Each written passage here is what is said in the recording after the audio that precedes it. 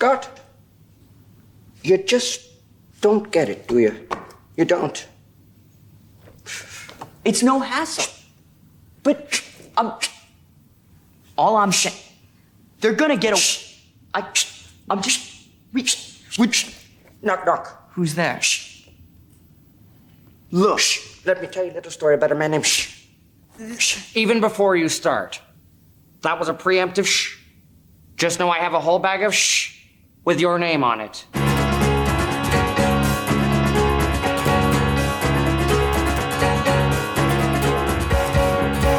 think I see the light coming through me, giving me a second sight. So shine, shine, shine, shine, shine, shine, shine, shine, shine.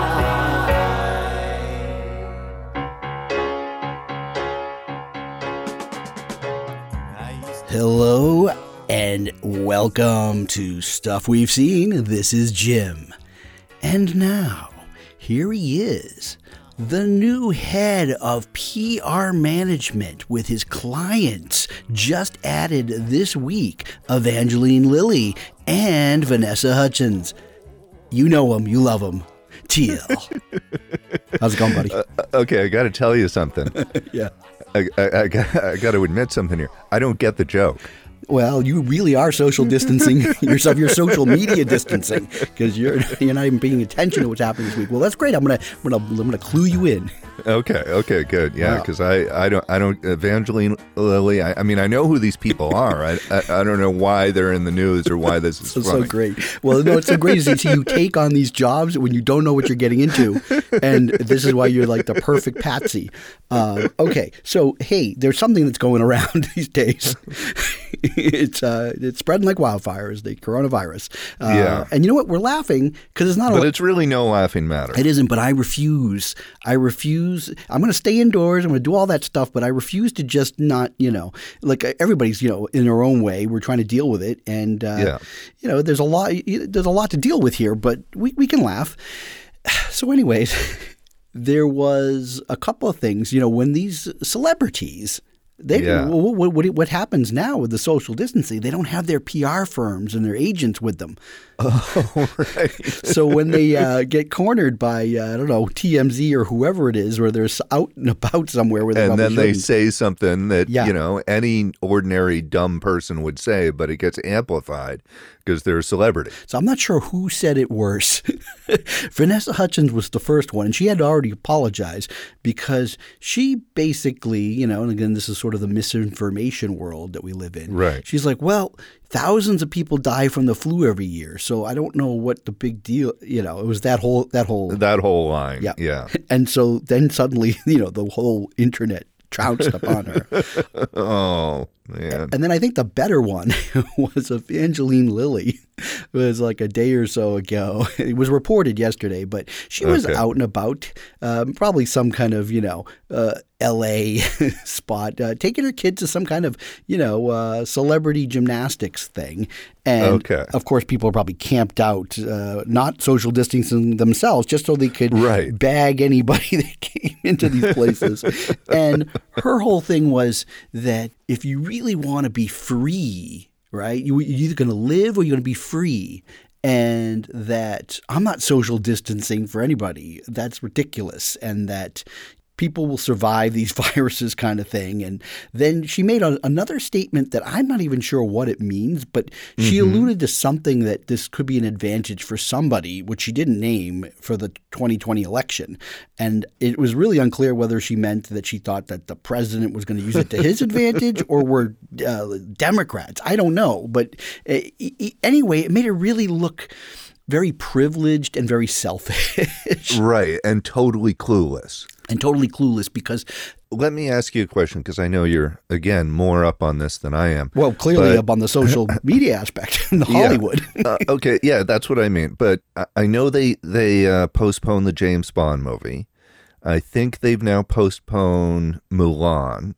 Everything is postponed, pretty much. Okay, yeah, because the theaters are closed. Almost, yeah. I mean, maybe there's a theater somewhere open, but all the major chains, I mean, theaters, I think, if we go back into our 90s film lore, there's that movie Outbreak, right? And My governor yesterday ordered the theaters closed. Okay, so yeah, a lot of proactive governors are, and even, theaters, but this is a big thing because there is no revenue coming in for the theaters. Exactly. So I read that some movies are going to go directly to like a pay-per-view system. Well, okay, I think it's Universal has started this.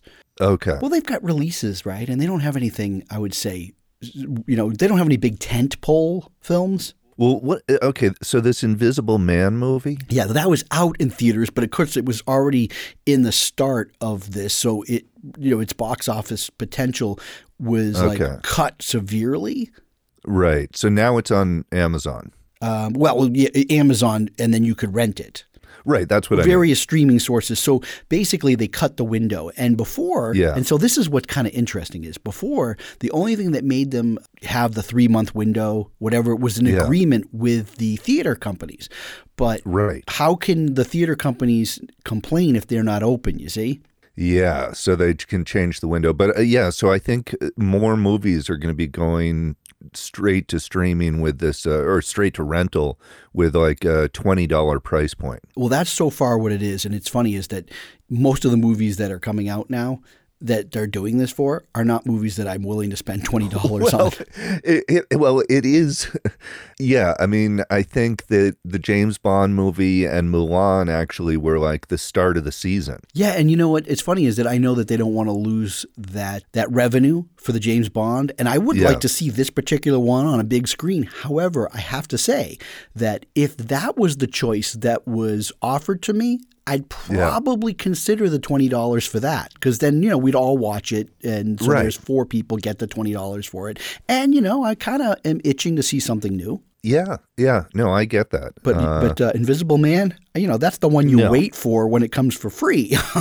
I would pay for Mulan. Oh, yeah. And I know you have daughters and none of the people in my family care about That's the reason why is because my family, it's not for myself, but my family wants to see Mulan. I understand the risk for Hollywood you put it on there and now it's like wait and see what the revenue is going to be. Yeah, and a bunch of shows, a bunch of production is halted too. So a bunch of pretty much everything. Yeah. So there's a lot of stuff like, for instance, and this is what's killing me. We're just a couple of weeks away from FX's new season of Fargo. Right. And they kept it pretty quiet, under wraps. You don't know too much about it, but I was excited for it. They had 2 episodes left to still film. They had to shut down, and now that's been delayed. Okay. So, yeah. Yep. I mean, there are some series coming out, but we're going to run into a point of time. And the biggest part of this crisis where everybody's indoors might be over, but we're going to run into this lull where nothing new is available. Well, it's sort of like the last time that happened was the writer's strike. Yes. In was that like 2010 or something? I don't know. There's been several, but yeah. Yeah, but that was a big one where like shows got shut down and stuff. Well, there's no Saturday Night Live for those who watch that, and yep. Now that me being one of them, so I'm screwed. We had my daughter is right at the right age to sort of appreciate Saturday Night Live now. Yeah, some of my kids kind of they like my littlest actually likes watching it for a little bit, and he's at that age where if something strikes him as funny, he'll laugh even though he has no idea what he's laughing at. Exactly. And I think that's amusing. Well, because we did the same thing as kids. We were laughing, but we didn't probably get every joke. We did not really. Yeah, I remember watching some of those. I remember like watching Eddie Murphy and then like watching the same skit 20 years later. I know, and be like, oh, that's what it was about. Oh, because I just didn't get the context. I didn't get the cultural references, and so I didn't totally understand. I didn't, like at age 7, I didn't really understand what a pimp was, for instance. Yeah, exactly. I'm still not sure I understand. So have you been watching anything? Well, this is a little segue. We got another piece of listener mail. Oh, cool. Yeah, I'm not going to read the whole thing. It was just a little message, but somebody, I don't know the person. His name is Andrew Parry. Okay. Does that name ring a bell to you? Yes. Oh, so you know this person? No, I don't. I think it might be somebody that I know very peripherally. Got it. Well, this person said that they listen to our show and they enjoy it, and they especially like when we talk about Criterion. Oh, cool. And, we've had episodes where we talked about the Criterion Channel. Yeah, and yeah. They're actually coming up in April on their first anniversary. Oh, fantastic. Yeah, and they're getting ready to have – they haven't announced what their lineup is for April. For those who don't know, but they listen to our show, the Criterion Channel, here's a plug. Let's plug that. We should plug it. They should be paying us. I know. Well, I think they do their own podcast. I don't know what it is, but but they should really consider. Well, no, us. not to do they should be putting ads on our show. Oh, okay. Yeah. So more than just the Silkwood shower, we should get credit. Exactly. We need more sponsors than just the Silkwood shower. Before we go any further, I was talking about on my best of the decade list. Yes. This film Leviathan. Yeah. Is that somewhere? Yeah, it's on Criterion. No. Yes. Criterion Channel? Yep. Oh, this is perfect. Yes. I'm going to watch it. Yeah. Oh, that's so great. I didn't, it's so funny. I didn't even think about that, but they do show some like recent indie favorites. Yes. I got a couple that I've started. I'll do that. If you have Criterion Channel, which again, $12 a month, I think, for those who weren't initial subscribers. Right. It's a veritable bargain because they will keep films like sort of their key library. They'll have those on all the time. And then every month they refresh with like new stuff, and then they'll take some things away. But you feel like you're always getting stuff. It took them a couple of months to really ramp up, but now they got more stuff than I ever can get to. Yeah, and it does. It's nice because it is. You're right. You get new stuff every month, which I guess you do with Netflix, but this feels different because the stuff you get is actual stuff. Well, it's because the stuff that they offer is very curated. So they have themes. So they have.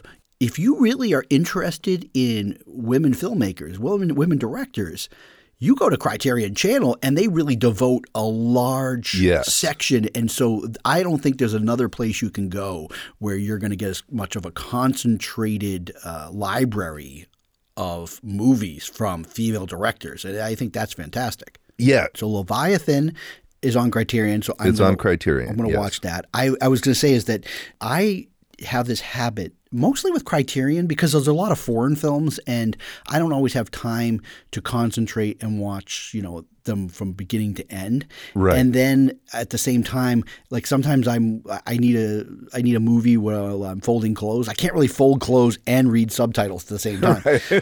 So what they do is they have to kind of keep watching, and I have a list of these films that I'll kind of like, watch 10 minutes here, 15 minutes there. Yeah. So I've got some of them, and I've actually been trying to make my way through War and Peace. Oh, okay. It's the 10-hour, collection, and it is pretty slow. So, I've got almost 2.5 hours out of like the 10 done. But again, there's just some great stuff, and we will be, I think, in the next several weeks, we will be talking a lot about Criterion and what's available. And when I know the titles for April, I think probably in our next show, I'll mention some of those of what people should look for. But it's really such a great resource, and especially when we can't get out into the movies, people should really consider it. Yeah. In the last week, you've probably been doing other things because one thing that people have to know is we do have kids, and they are just like you. They're home now. Yes. And it's changed. Yes, life has changed. So you may not even just be able to get to like watching some stuff. Correct. So you haven't seen anything.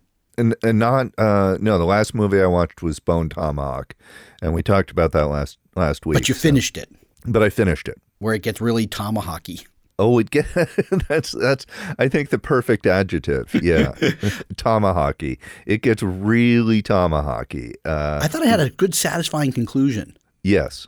All right, I will just throw out. Here is it's just random. There's not a theme here. This is what I've been watching in the past week. We only caught one episode, and we really liked it. It's an FX show, so they have an FX on Hulu, which we have. Devs. Oh, yeah. I've heard good things about that. Yeah. Andrew Garland, is that his name? Alex Garland. Alex Garland. The guy did Ex Machina and Annihilation. I think one of his first things was The Beach. Do you remember that with Yeah, when he wrote it, right? Or co-wrote it? Yeah, he wrote it. Yeah. Danny He Boyle wrote the book, directed it. though. He wrote the book. He wrote the book Yeah. and the screenplay, I think. He also wrote 28 Days Later. Yeah. Yeah, this is only one episode in, so I mean, it all could fall apart, but I really thought it was cool. Then we also needed something to watch like late at night when we're just upstairs, and there's like a perfect vehicle because they're only like 18 minutes or 20 minutes. I'd heard a lot about this show, and it's just one of those things where I never got to it, but now we're watching it, and we're kind of getting sucked in a bit. It's called Better Things. I don't know it. Oh, no, I've heard the name. Yeah, well, it's created this person, Pamela Adlon, character actress for years, and she also does a ton of cartoon voices. And so this is interesting. Yeah, it's a thinly veiled show about her life, being kind of a professional actress who works steady but isn't like major star. So she lives kind of like she's probably shopping her kids off to gymnastics like with Evangeline Lilly. But so we're enjoying that. Then as far as movies, don't ask me how these things pop in and I watch them, but these are on Amazon. So people could watch this. I caught up with a movie that I've seen a couple of times, and I don't know why I wanted to watch it again, but I did. I watched the whole thing again. It was Reds. Oh, wow. Okay. Yeah, I know. That's what I do. And we might have some more to say about that a little bit later today. And then Farewell, My Lovely. Oh, yeah. This is a weird one. It's from the mid-'70s, and it's a it's a Marlowe story. Yeah. And Robert Mitchum and Charlotte Rampling and this actress Sylvia Miles. What's awkward about it is it's that's a film noir genre.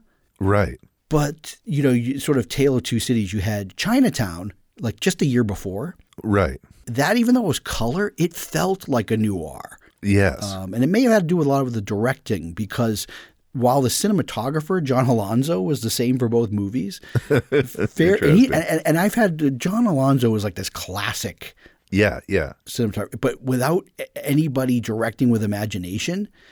Left to his own devices, it's the most standard key lighting, very old Hollywood. Like this movie had no style to it. And what year is it? It's like 75. Okay, because I'm also thinking about The Long Goodbye. Well, Long Goodbye is another one where it's a Marlowe story, but it's a reinvention. There's a ton of style, and Milos Zsigmond brings another level with his cinematography to that.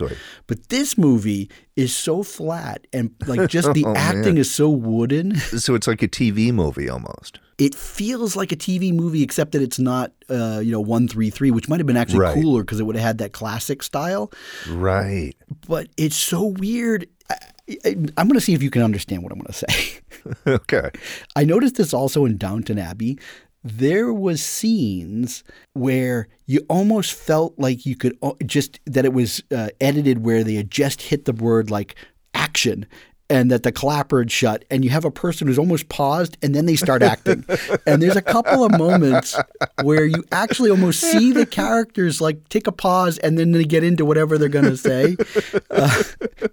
And it's a style of acting that ironically just Sylvia Miles has like 2 scenes in this movie. And she was nominated for an Academy Award for Best Supporting Actress that year. And I'd never seen this movie. And it's like now they will give a Best Supporting nomination for a movie for someone who has basically a lead role. Right. But in the 70s, it was really about people who had 1 or 2 scenes. Right. It was the big star with the cameo almost. And they're always hammy overacting because I saw 2 of these type performances in 1 week because I finished Day of the Locust. Okay, yes. Oh, and that's definitely got that, yeah. Well, Burgess Meredith was nominated for a supporting actor in one of the most ridiculous, hammy performances. It's terrible. It's terrible. It's terrible. That movie is not good. That's the thing is, unfortunately, it's leaving, I think, at the end of next week. This thing is a train wreck. Yeah, it is a total train wreck. It's just so, it doesn't make any sense, except that the ending of the movie is amazing. Oh, yes. There's this riot, and it's so well directed. Yeah. And you get to see Donald Sutherland plays one of the creepiest dudes I've ever seen, and he loses it and he starts stomping on this little boy who's dressed as a girl through the whole movie, which they never identify. And I actually think that it's supposed to be a girl. I never read the book, so you would tell me, but I think that I can't remember. Yeah. I think the reason why they played it by a boy is because they knew that the end of the film was going to happen. And I think that theater audiences in the mid-'70s would be so traumatized to see a grown man stomping on a little girl. Right. That they cast a boy to be stomped on, but he's dressed as a little girl. It is a freaky movie. So I wanted to see these bit part movies, and I was just shocked that Sylvia Miles was just – there was got a nomination for that. Well, she played this alcoholic lush, and Mitchum brings her over the bottle of scotch or something. But it's almost like, oh, I'm acting. I'm going to grab this bottle and I'm going to pour it into a glass and then I'm going to drink. It's like there was just you could see every step of the acting along the way. So it's almost like they just shot their rehearsals. It felt like, except for Mitchum. Mitchum actually is pretty good. But his voiceover is better. The best part of the movie is his voiceover, which is all of that Marlowe dialogue. But that stylized dialogue only works if the movie is stylized. Right. It doesn't work when it's very feels stodgy. Yes.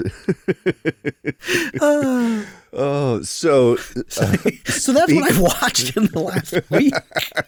I don't know why, but I just didn't want to. Reds. Wow. Well, we could talk about that. Let's talk about that because I think we're getting dangerously close to talking about Oscars. Yeah. About the Oscars. So hey, guess what? If you've been following along the last few weeks, we did the 60s and then we did the 70s, and I said, well, we weren't going to do the 80s for a long time. Or I said, but I lied.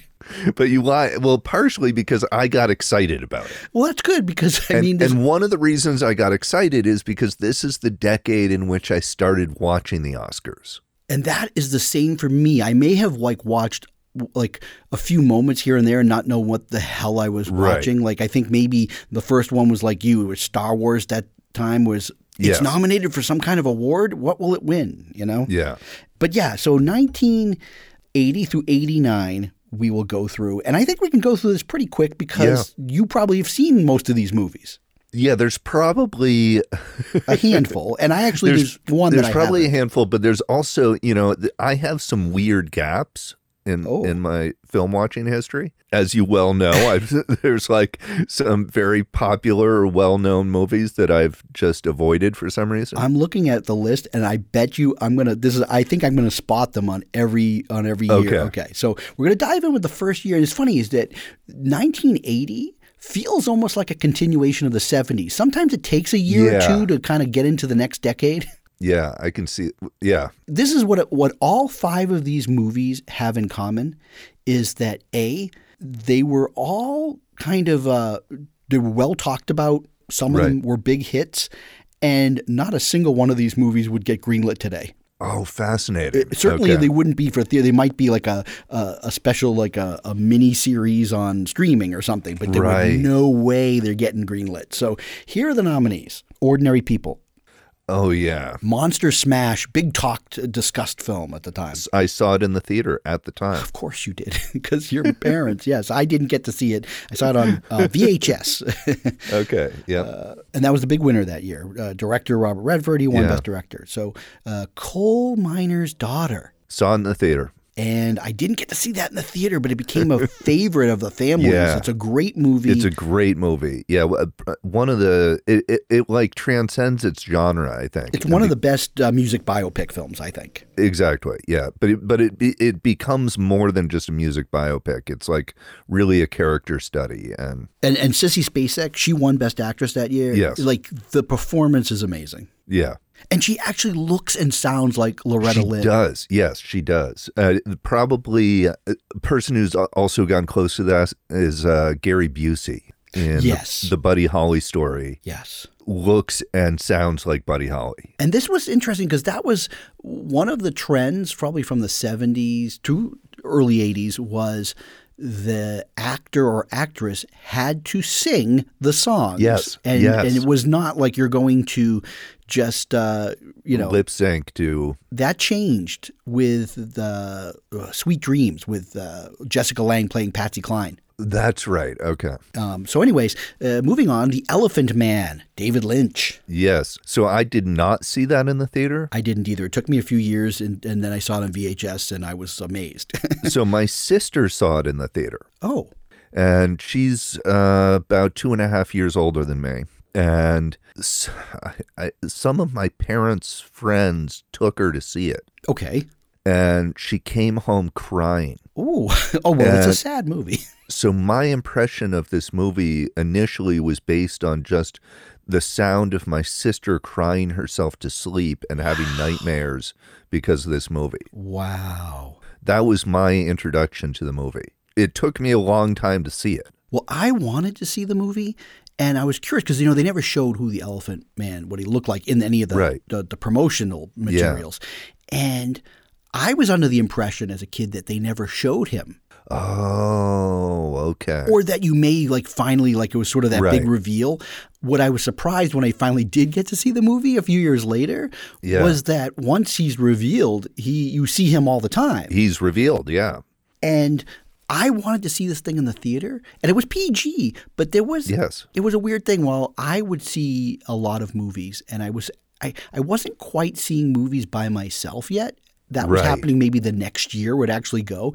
My parents kind of would say, well, I think that's probably too mature for you. You're not going to like it, or you're going to be bored by it. Right. So I couldn't see a movie I wanted to see. Yeah, I definitely was not allowed to see The Elephant Man after my sister saw it. Right. And that sometimes can spoil it too, right? If one kid doesn't do well with it, they're not going to let the younger one see it. They're definitely not letting the younger one see it. Yeah. And then, of course, this is it. This is funny is that, over time, Ordinary People, while it's a great film, has not aged quite as well as Raging Bull. Yes. Which didn't win Best Picture or Director. And I also did not see in the theater. Have you ever seen it in the theater? Yes. Oh, yes. Okay, absolutely. Because I saw it in the theater, but when I got to see it is in 1990. It was I think we may have seen it together. No, we did not. I'll tell you. Okay. I'll tell you the story.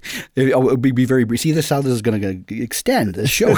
Because I'm pretty sure I saw it in the theater around 1992. Well, so here's what happened.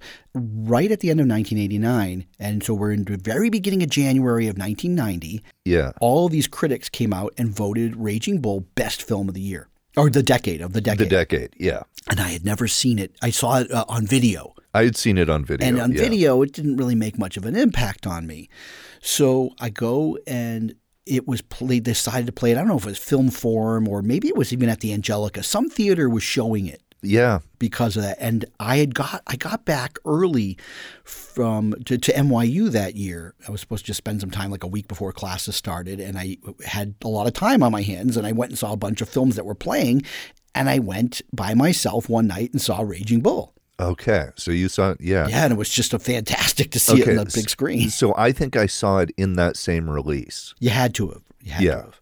Yeah, much better seeing it in the, projected. Yeah. Oh, yeah. Totally different. And I remember specifically when the reel changed to the color part. To the color part, and suddenly the black and white was like very slightly tinted. It's funny. You're having the exact same sort of mental experience that I had. Yeah. It really is because you don't get that if you have the video. It won't be corrected. It'll be corrected. Yeah, it'll be corrected, but yeah, for that reel had to be printed on color stock. Yeah.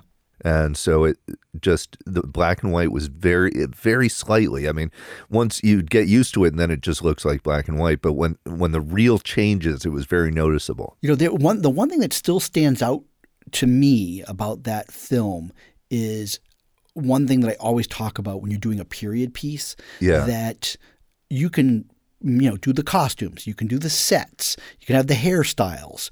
You can throw all the period music, but to make a film look like it could have come out of that period, I think is very hard to do, and that's something that even in 1980 was hard to do. And Scorsese makes this thing feel like you're in the 40s and the 50s. He does, but at the same time, what's interesting is he still does his Scorsese stuff. He still has these really interesting camera movements. Oh yeah, I mean, it's shot the way he would shoot a film, but exactly, it evokes a period. Exactly, yeah, and that's no wonder everyone was calling it best of the decade. Well, what's funny is he wanted to shoot it 1:3:3, and the studio's like, "Okay, you're pushing it. We're giving you a black and white, all this other stuff." And then here's the fifth movie that was nominated that year, and this is a film that I've started many times. And I think it was one of these things where I could technically say I've seen it because I like on the background had it on, but I've never actually really sat down and concentrated to watch the whole thing. Is Tess. I have never seen it. I've seen the first. For what I've seen, it's interesting. I just haven't seen it. And So, and of course, now there's a different taint, which is funny. If you read the reviews back then, when I've actually gone back to the papers of 1980, and there's no talk of Roman Polanski, the one that's a pariah today. No, there's no talk about that. Because guess what? He's the same pariah then that he is now. It just people were different back then. They didn't care. Yeah, largely people didn't care. I mean, he just went on with his career. Yeah, there wasn't a single discussion. So even more recently with The Pianist. Exactly. And now he's got a film that's supposed to be amazing and nobody's ever going to see it here. Yeah, no, it's dead. And that may be another discussion is like, talking about, hey, films and filmmakers and things and under this lens today, and can we still enjoy their movies? Right. But anyways, there's one film of those five that didn't get nominated for Best Director. And that was Michael Apted for Coal Miner's Daughter. Interesting choice in his place. And this is a film that we could literally talk for the rest of the program on, and we won't. But just we're going to put a pin in it because that it's something we want to come back to because it was a journeyman film director. He did only made a couple movies after this, and he never made a movie as good as this. This was his moment, and it was a botched release. Richard Rush for The Stuntman. Oh, man. Yeah, okay. We could. I told you. That's a film we could talk about for a while. I'll just say that I saw the trailer when I was a kid. And you wanted to see it? More than wanted to see it. I was obsessed with it. I was too. And of course, I was 1980. It was only a couple of rated R movies was I allowed to see. And if my dad went and saw it with one of his brothers, I was not going to get a chance to see it. Yeah. Yep. Okay, we'll put a pin in The Stuntman. Yep, because I ended up seeing it in the mid-'80s where I got my education at the Somerville Davis Square Theater, and they would show a whole bunch of programming. So we can talk about that another time. Okay. Wow, it only took us like 20 minutes to get through 1980, and now we're on to 1981. So we probably have a lot more to say about these films because they tie into our experiences. They do. So maybe we'll only get halfway through the 80s today. We're going to see. Okay, 1981, Best Picture winner, but didn't win Best Director that year. One of the very few times until recently. Recently, there's been a lot of splits. That's been happening more, yeah. But Chariots of Fire. Oh. Another film that I wanted to see, especially when it won Best Picture. However, it was deemed, it'll be too boring for you. Yeah. Even though it wasn't, and I liked it. But that's just how things were. I was the victim of not being able to go to the movies myself. Yeah, my parents saw that, and I didn't see it until years later when I was working at the video store. And I saw it on video as well. Then, this is another interesting Criterion tie-in. Another oddball was from early 1981, but somehow it was remembered at Oscar time. Atlantic City, Louis Malle. Now that, okay, see, every one of these movies I have an experience to talk about. That's another one that my mom and I both wanted to see, and I don't think she pulled the trigger because it was rated R. Yeah. She wasn't comfortable, but we wanted to watch it, and I had to see it on video. I saw it on video too, and as a kid, I really liked it. It was one of those like R-rated adult movies that's not overly R-rated. That's a way to say it. Honestly, it's like, so PG-13 didn't exist, and I have to think about what slight changes probably would have been made, and that could have been a PG-13 movie. Yeah, I mean, there's a little bit of nudity, there's some swearing, but it was one of those movies that I saw as a kid that made me feel like a grown-up. It was so that's another thing, right? Now we're in 1981, and I just mentioned two titles of movies that would never be greenlit today.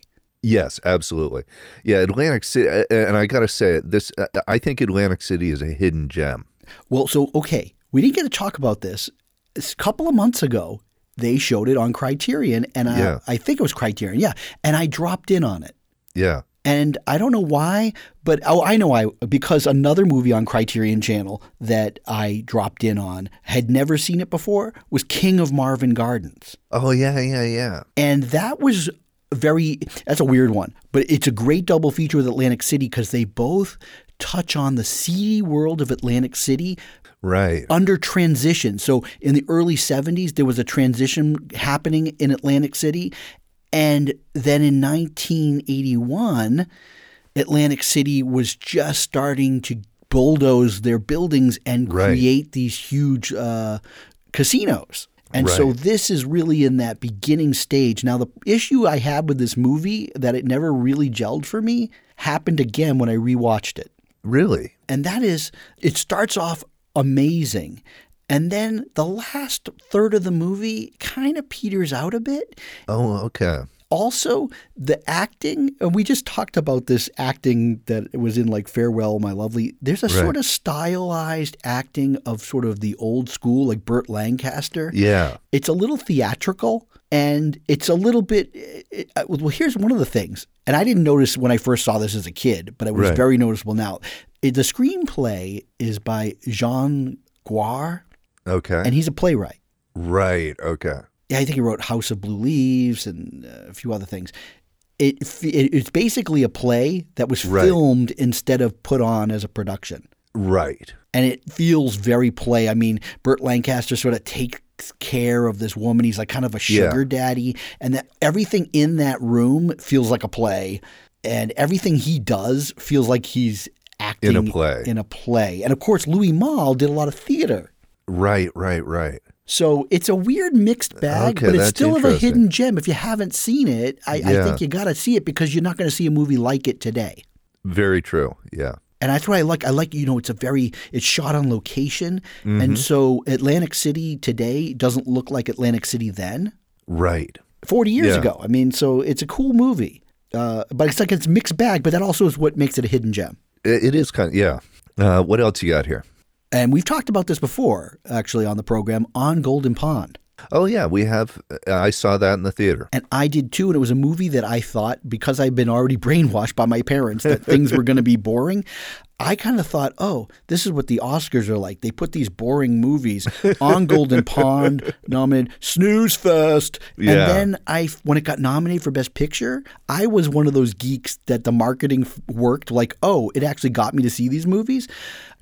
I went to see it, I think with my sister at a second run theater. And I was blown away by how amazing it was and how entertaining it was. I loved it. I saw it before. I saw it in first release, but yeah, I loved it. And I was super excited that it did well at the Oscars. Yeah. And again, people who don't know our friend Teal here, literally that is your parent.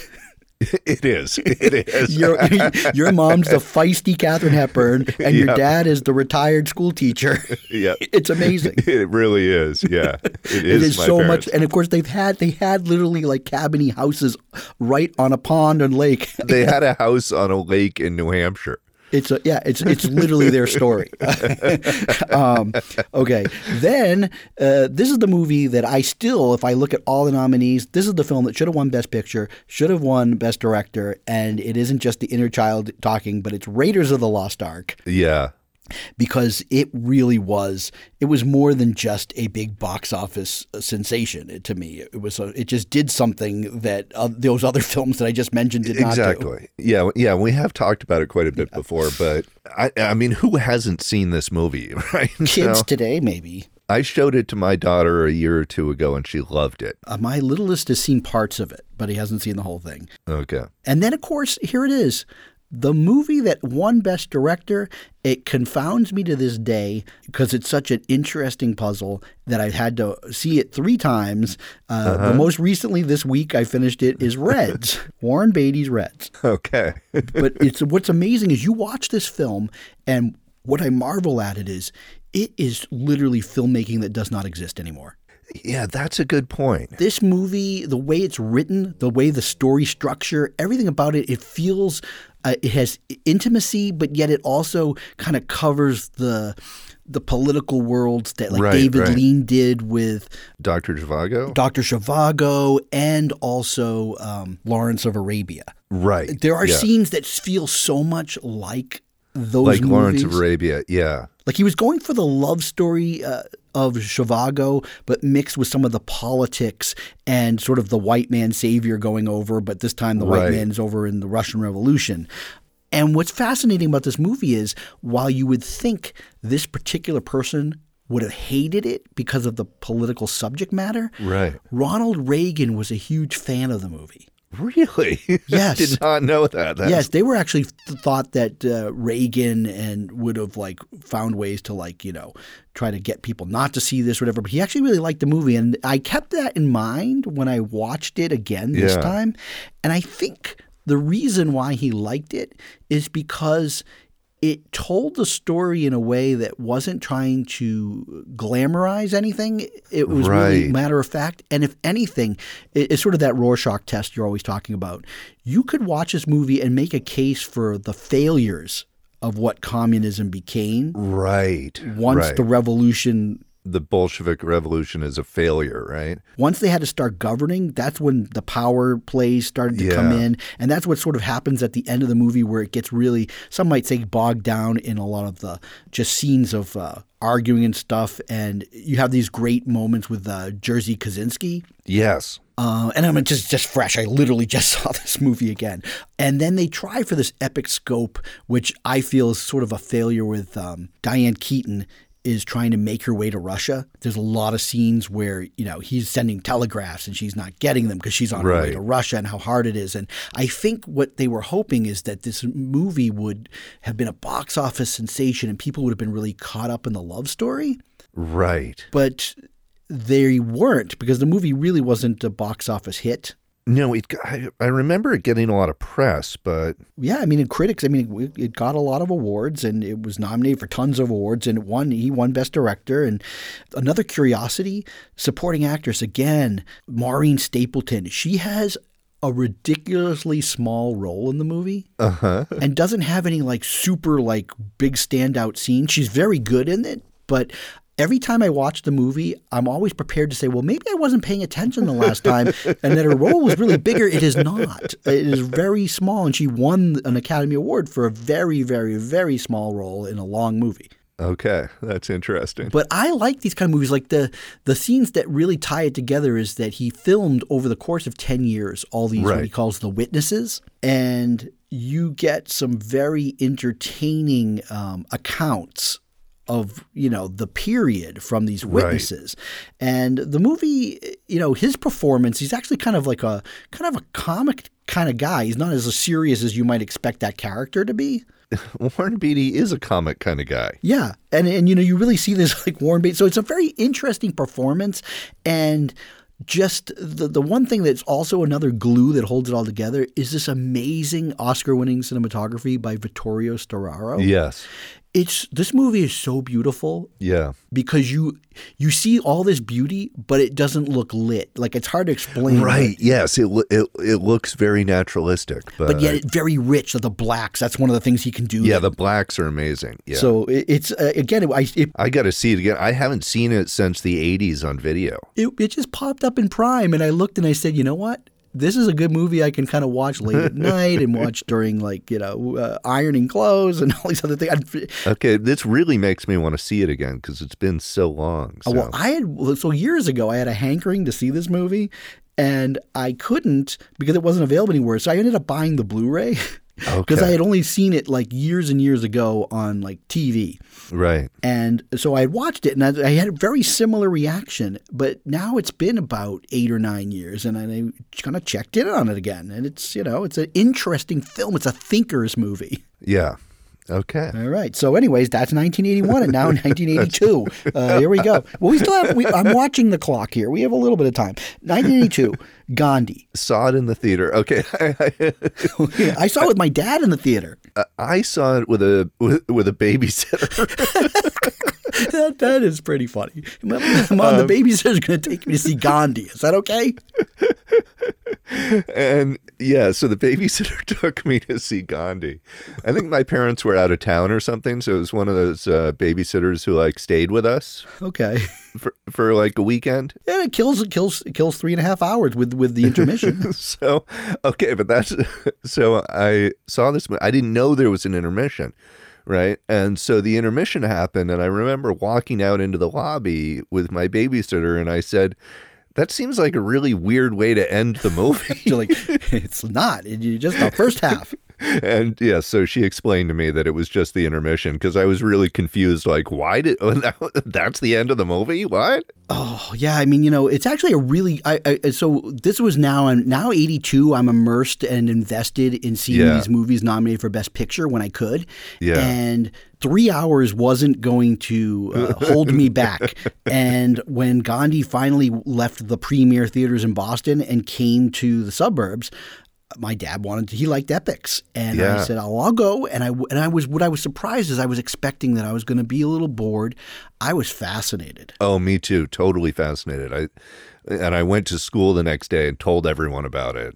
Yeah. Here, you know what I like about there's something in Gandhi. There's a device. I guess it's the screenplay that I really like. And I think that when you're dealing with a biopic where the lead character is not going to make it at the end, right? Which I'm a spoiler alert for anybody. Gandhi gets shot. What I thought was fascinating, and they did this device at the very beginning of the movie. The same thing they did with Lawrence of Arabia, which is what I think is so genius. Yeah, they show the death as the opening of the film. Exactly. Yes. Because when you do that, you get that over with. And instead of like dreading when's that moment going to come? Right. It's already happened. And then you can focus on the life. Yeah. And I think that's a great device. They don't do that too often anymore. The last time I remember seeing that, and it also was great, was this little scene John Boorman movie called The General. Oh, with Brendan Gleeson? Yeah, it's an amazing movie. And he's this gangster. Well, at the beginning of the movie, they show him get shot to death. Oh, yeah. Okay. I've seen it. And so now, instead of being like because you didn't know his story, you're shocked at the end and all you're left with is the death. Instead, you're left with the adventurous life. Exactly. Yeah. And you don't have to think about the death. And the reason why John Boorman told his story is because he was actually robbed by the general. Oh, really? Yeah, and he includes his robbery in the movie. Oh, I didn't know that. Yeah. It's so great. So anyways, so Gandhi. Now, Gandhi is a great movie. It won Best Picture and Director that year, but I won't forgive it because the movie that I wanted to win, and I really do think was the best film that year, was E.T. the Extraterrestrial. Oh, man, that's a tough call. No, it isn't. It's not a tough call. It's a very easy call because Gandhi was a great epic. E.T. is a masterpiece. I guess you're right. So it is. We've seen it so many times, and it's probably not the same impact. But come on, nothing had a cultural impact back then. No, you're absolutely right. Yeah. Okay. So, and we've talked about E.T., so we don't have to spend that much time on it. Yeah. I'll just my one little comment on E.T. is that as a kid, I didn't get that E.T. was drunk. Well, then you were just too young, I guess. I got that he was drunk. I was too young. I didn't get that he sort of had a mind meld thing going with. Well, that's what I mean. That Elliot was basically drunk, acting drunk in that scene. Oh, I see. You didn't understand. Yeah, I was sort of getting it, but there was some. Yeah, I didn't quite put that together. That's what was going on. And when I saw it, a few years later, I thought, oh, okay, now that was just one of those things I sort of missed as a kid. Well, don't worry because today's filmmakers spell it all out for you. Yes, exactly. Kid, you don't miss a punch. Okay, so another movie this was the one several I didn't get to see in the theater, and I could have, but I thought it was going to be boring. And then when I finally saw it a few years later on video, I was like, oh, this movie is amazing, is Missing, Costa Gavras. Yeah, I didn't see, I saw it a few years later too, and Jack Lemmon, right? Jack Lemmon, Sissy Spacek. Yeah, and Jack Lemmon is one of my all-time favorite actors. He's really good in this too. And he's really good. He could do comedic stuff, but this is a really interesting, dramatic performance from him. Well, what's cool, if I remember correctly, and I think she was too, or maybe she wasn't, but he was a Christian Scientist. Yes. And so he's the kind of guy who's really by the book, and he wants to kind of believe the standard line of whatever any government tells him. And he has to go through a journey where he suddenly is unraveling something, and he learns that you can't always trust. Exactly. And it's really the authority. It's a great movie, but it's just also, again, the Academy loved those super important movies. Yes, they did love. And when was last time we had a super important movie? Well, they're just different styles. I mean, I guess it's a different style now, but you know what is sort of, I guess, there's a couple that jump to mind. And one you didn't see. 12 Years a Slave?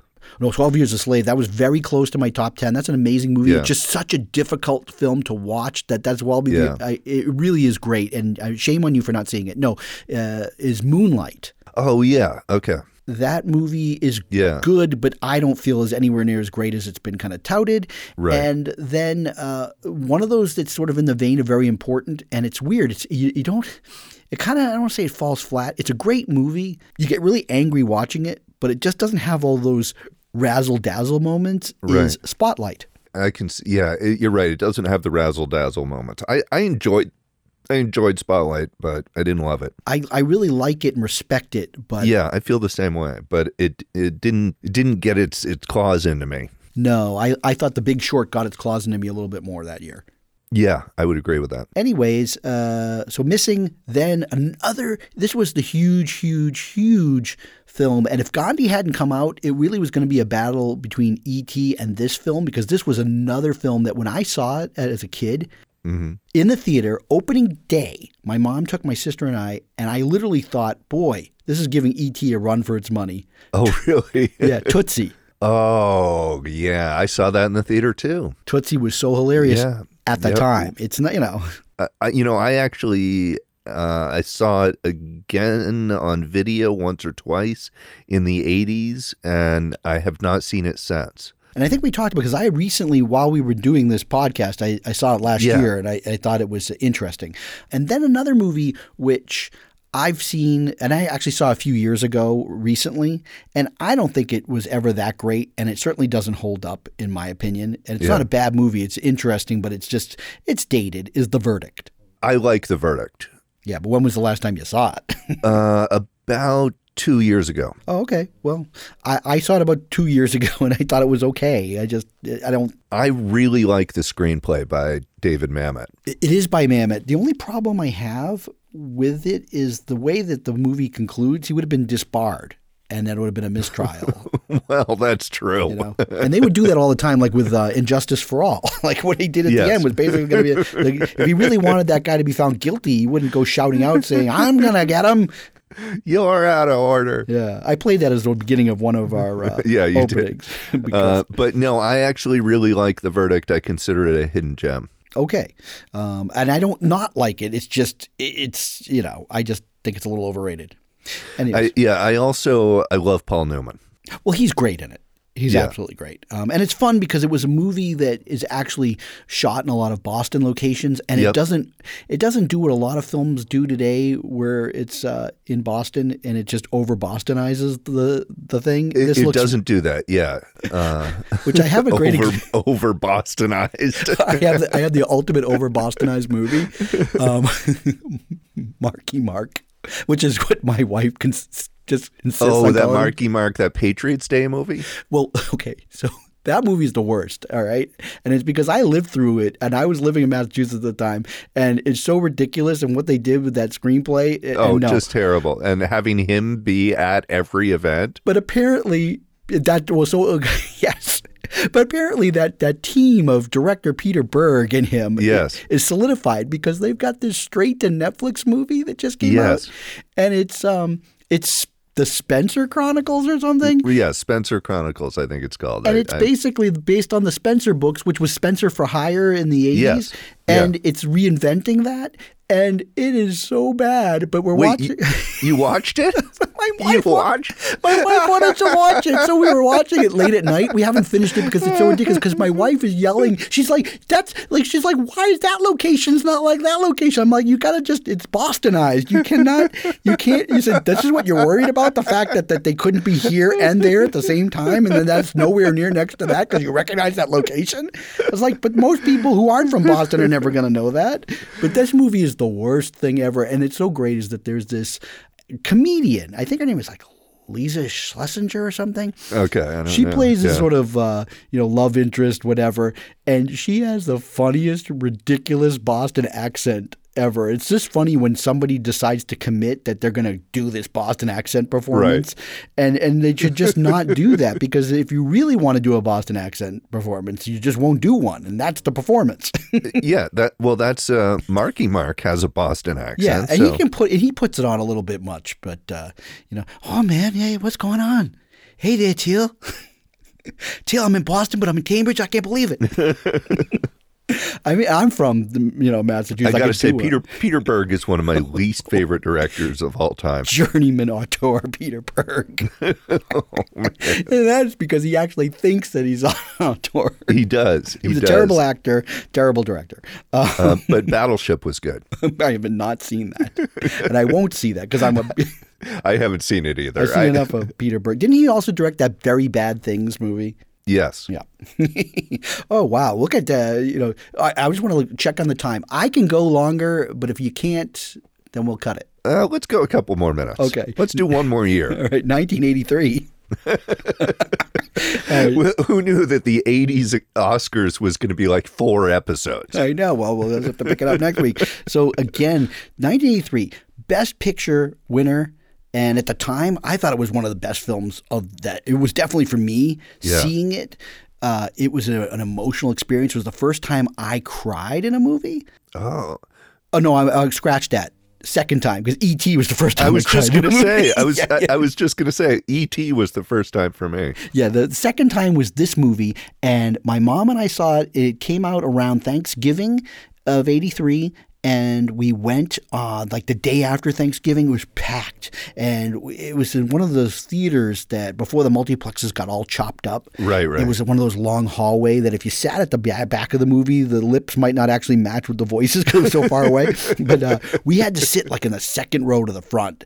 And I just thought it was the greatest movie. And I've seen it again, and I still like it, but it's definitely dated, is Terms of Endearment. Yeah, I saw that again not that long ago. I think it was on Criterion for a little bit. Yeah, I saw it again not that long ago, within the last 5 years, and it is dated. I saw it in the theater at the time, and I thought it was cool, but yeah, it doesn't quite hold up for me. And I'm not taking anything away from it, but I thought it was one of the best films of that decade, and now definitely not so sure. Okay, so the next film. Huge hit for a certain generation. I caught it. I wanted to see it in the worst way in the theater, but it was another no-go. My parents saw it, and they didn't really like it that much. So, they thought it was like whatever. And, of course, it was their generation, but it was The Big Chill.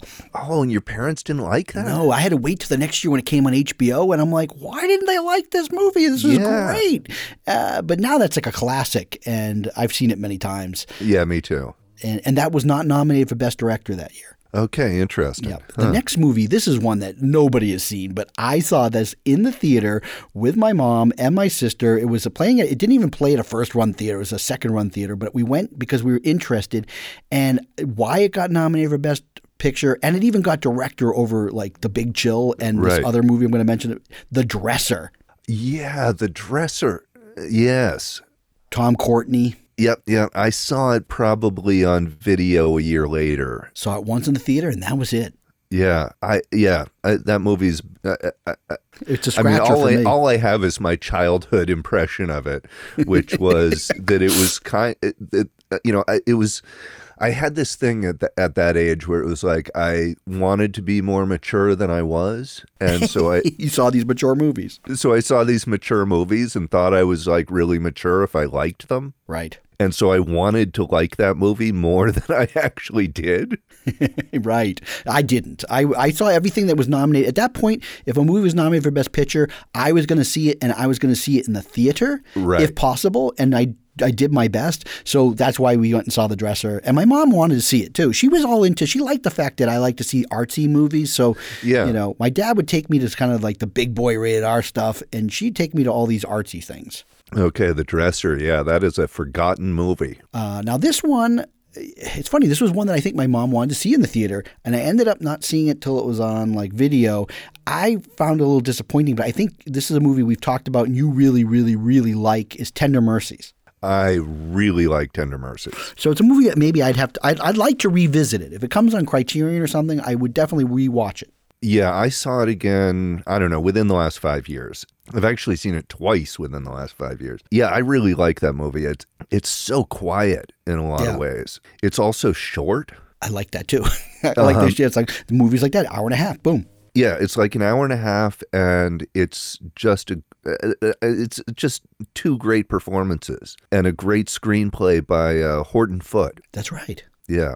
So, and that also got nominated for Best Director. Now, I mentioned that Big Chill didn't get nominated for Best Director. Yeah. This other film did not get nominated for Best Director. And this particular director has never been nominated, and I think he ruffles feathers. I think there's a lot that was with this particular film that I feel like the producer, who also was the guy, it was Alan Ladd Jr., Right. He was so aggravated with this director Really? for doing things that he told them not to. Like he went and filmed more stuff when they said enough, your budget's done. That he really, I don't want to say torpedoed the film's marketing, but he wouldn't put his support behind it. And I have a feeling that Alan Ladd Jr. is the reason why it didn't get nominated for Best Director. This is going to shock you because it's one of my favorite movies. And if I had to redo 1983, this was the one that I would have put as Best Picture over Terms of Endearment. The Right Stuff. Yes. Yeah. So I didn't realize that Kaufman was. Yeah, he doesn't direct a lot of movies anymore. He's older now too, but I think that he ruffled a lot of feathers. But he didn't get nominated for Best Director, which is shocking. Now, here are the two guys that did get director nominations instead of Big Chill and Right Stuff. One was Mike Nichols with Silkwood, The Silkwood Shower. Oh, interesting. The Silkwood Shower makes a repeat appearance on the show. And I would think that if anything, right, Mike Nichols.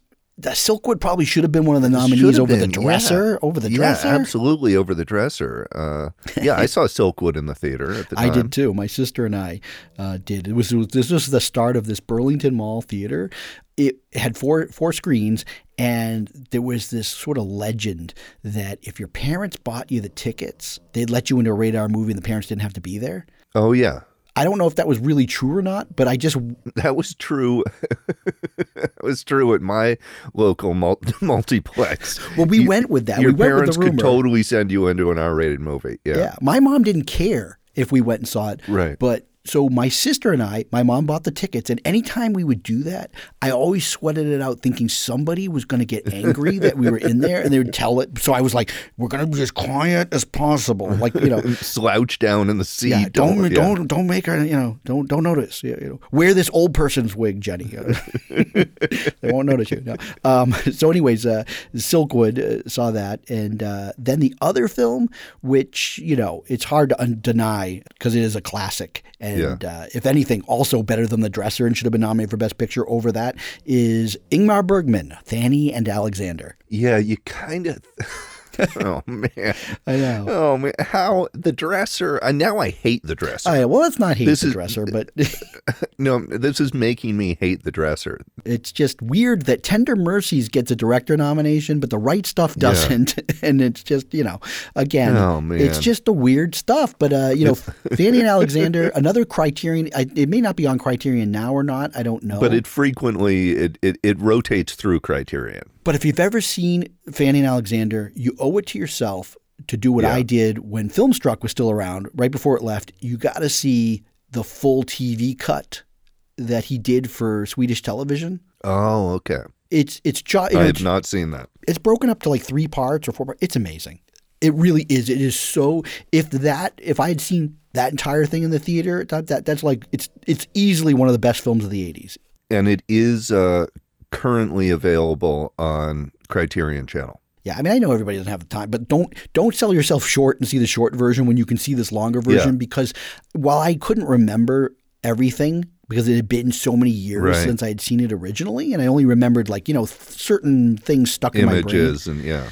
There are scenes that aren't in the original that are on the regular director's cut Yeah. that are so amazing and so fantastic that you can't believe that they weren't in the movie all along. Yeah. So It's outstanding. It's definitely it's his crowning achievement, his magnum opus. That 5-hour cut. It's so incredible. okay, that I got to watch it. You would love it, and you know what? I think your wife, with her Scandinavian roots, would love it too. I think she would. I know you guys won't get there to see, but maybe with your with this sort of permanent staying indoors. We may get around to that. Yeah. Of course, that might not be the best movie because poor Fanny and Alexander were stuck and couldn't leave the evil minister's house. So. Yeah. So maybe not.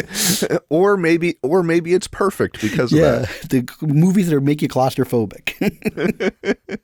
Wow, so here it is. Now I thought we were going to have plenty of time, and we only got through 4 years of the 80s. Well, I didn't realize that we'd have so much to talk about, but of course it makes sense that these were the movies that we really wait till we get to the 90s.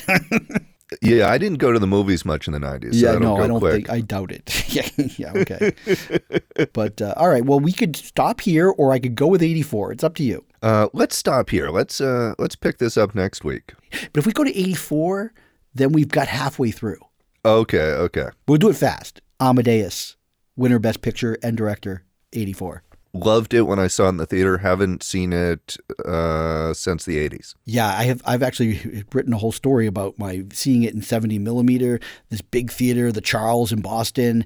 And for whatever reason, my dad, who just would never drive into town to see a film, people at work were talking about it. And he was like, I want to see this movie. And we're going to go, Mom and I. And it was a Saturday afternoon. I have no idea what my sister was doing, but they said, you want to come? And I'm like, sure. And we went, and the sound is so amazing. And for Yeah. that film, I was riveted. I loved it. It gets a little long towards the end, but I really did enjoy it. Then there's The Killing Fields, also nominated. Yeah, The Killing Fields. Oh, okay. I don't know what that's supposed to mean. That's another movie that's a weird one where it's really good, but it doesn't I don't know. It's just never great. That's why I groaned when you said it, is because I feel like it just isn't as good as it thinks it is. I watched it a year and a half ago, kind of with that same, like, this is the time that it's going to be better because I'm older now. And it really isn't. no, it's good. And Hang S. Nor is great. But there's just something missing in that film. Totally agree. Yeah. I did not like it as a kid. A movie that, because I'm a geek, and I went and I saw it in the theater, and it was so entertaining. And it's actually a great book too. I've read the book. Is A Passage to India. Oh yeah, I really liked that at the time. Saw it in the theater. Well, I'm a David Lean fan, so clearly, and it was his first movie since 1970, and it was his last movie too. So I enjoyed that. This is another one where I'm just at the time I thought, it's really short, and it was kind of like the Tender Mercies feel to it, and I just didn't see what the critics saw in it, and I haven't watched it in like 30 years, so maybe I'd like it more. As Places in the Heart. Yeah, I haven't seen that in so long. I really don't have. I mean, I saw it in the theater when it came out. I haven't seen it since.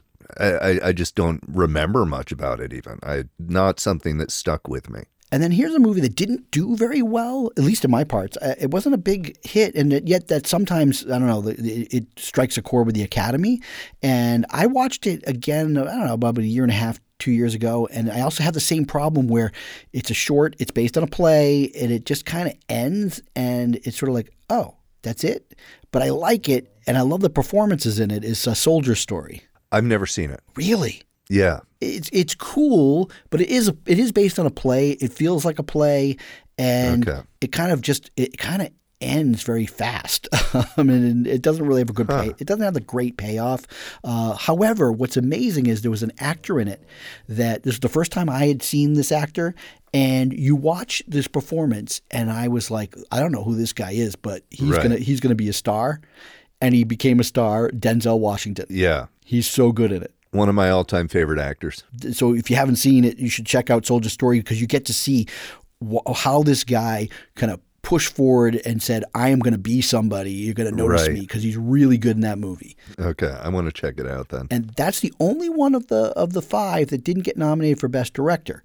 Huh. Here's what got director instead. And this was a movie that did not do well at the box office. Nobody saw it. It happened at the beginning of that year. So how it got remembered at the end of the year, I don't know. I saw this in the theater with my mom because I had just started to get into this film director's movies. And I really wasn't old enough to fully appreciate it. And I just was kind of like, really? This got nominated for Best Director? Huh.